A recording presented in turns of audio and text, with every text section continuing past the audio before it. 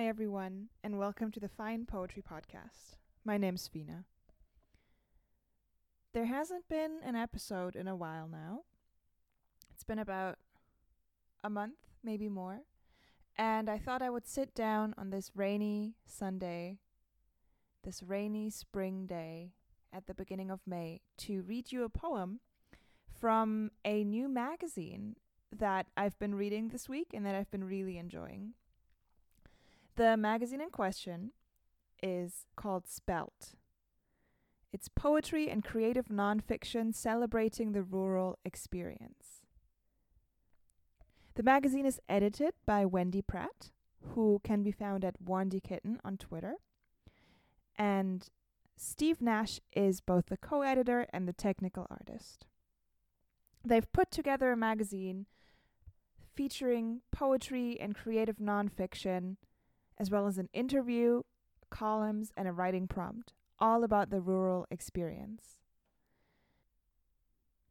I want to read you one poem from this magazine today. It is by Jenna Plews. I hope I'm pronouncing that right. Jenna or Wendy, in case you're listening, I'm sorry if this is mispronounced. Please let me know, and I'll put out a correction. Jenna Plews has published 6 collections of poetry. Her latest award-winning collection, The Underside of Things, has raised £1,200 for charity. Her poems appear in many anthologies and magazines. A Woven Rope, published by V Press, comes out in March 2021. Her love of the natural world, sea and wild spaces, and her career in psychotherapy give her poetry its distinctive voice. She lives in Worcestershire with her husband and her border collie.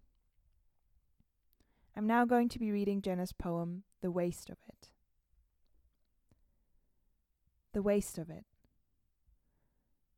Outside the door, the bursting bustle of spring. Cloud shadows rolling the slope of the field. Wind roughing the pond, tossing gulls and crows across the sky. The house is heavy with lockdown. I open all the windows, let out stale air.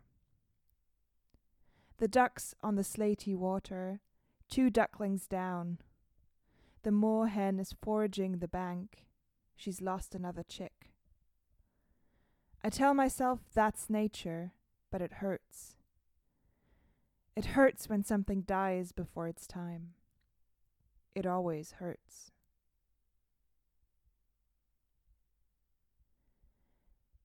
This poem is one of the poems that really spoke to me in this inaugural issue of Spelt. For one thing, of course, it does engage with the rural experience, which is something that I miss living in a city. And it's easy to put myself in that space, in being back in the countryside and having a close eye on what nature's doing in the spring.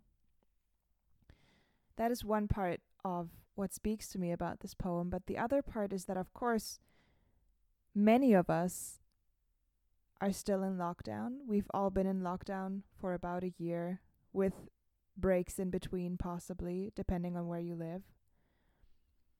And the poem captures this by saying, the house is heavy with lockdown. I open all the windows, let out stale air. These lines really speak to me. The house is heavy with lockdown. Because, of course, everything is different during this pandemic. We're all affected in different ways. And to me, it's often felt like things feel heavier, the air is heavier. And in a way, I was stuck in my flat. And this impulse to open all the windows to get fresh air in is one that I know well. It's made difficult because I have a cat and I have to make sure she doesn't fall out of a 4th-story window, which would be horrible.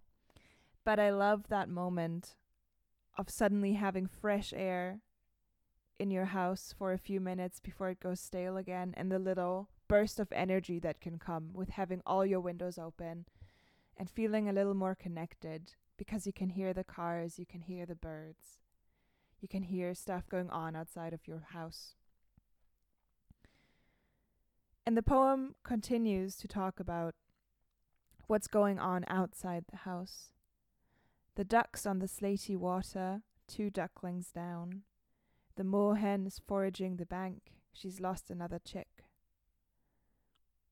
On the one hand, this displays how intimately the speaker has been following the movements of the birds and watching them build their nests and raise their young, but also how there has been loss in these bird families, and how things are not as sunny as one might think.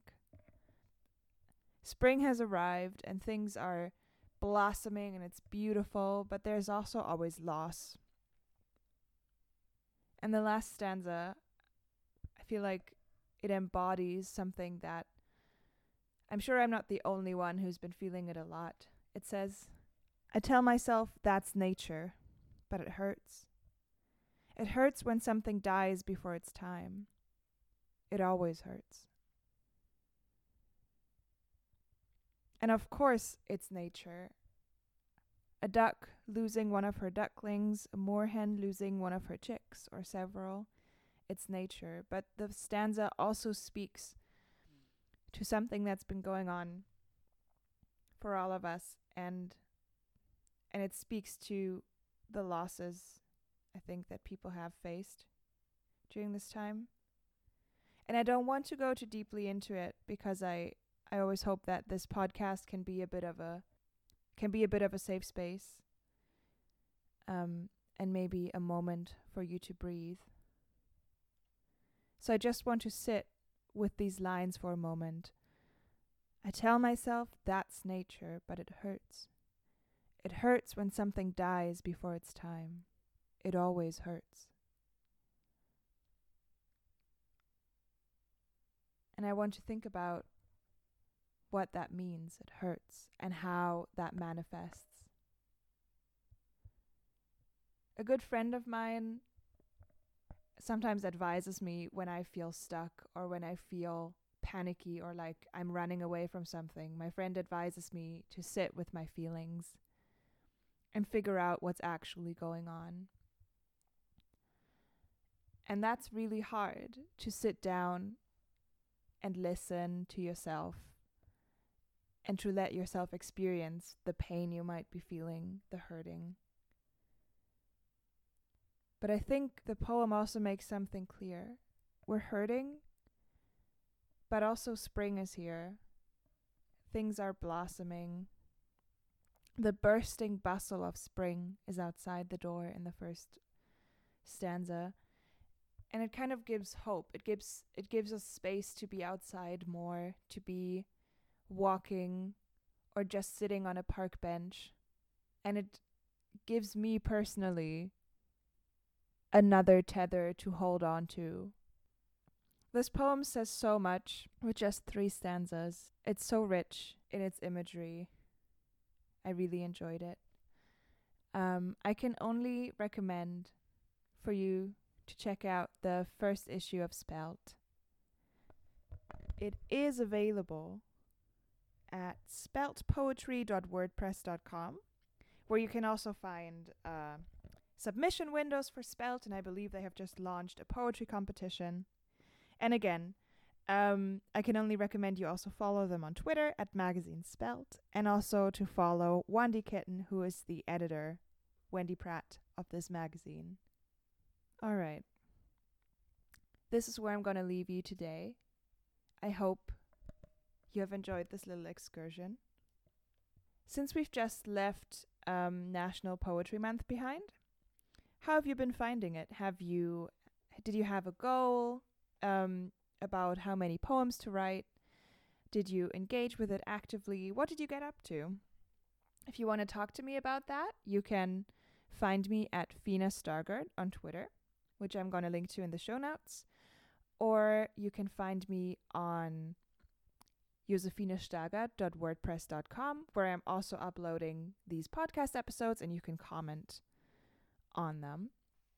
You can find this podcast, as always, on iTunes or another podcatcher of your choice. And I'd be really happy if you could leave a review so that the podcast can get out there to other people. It might not be a regular thing, but it's still a little project that is close to my heart and that I like to revisit when I have the energy. If you want to talk to me on Twitter, or if you just want to talk about the podcast in general, it would be really cool if you could use the hashtag #FindPoetryPod so I can find your tweets. Thank you so much for listening. I hope I will see you soon. Take care of yourselves. Bye.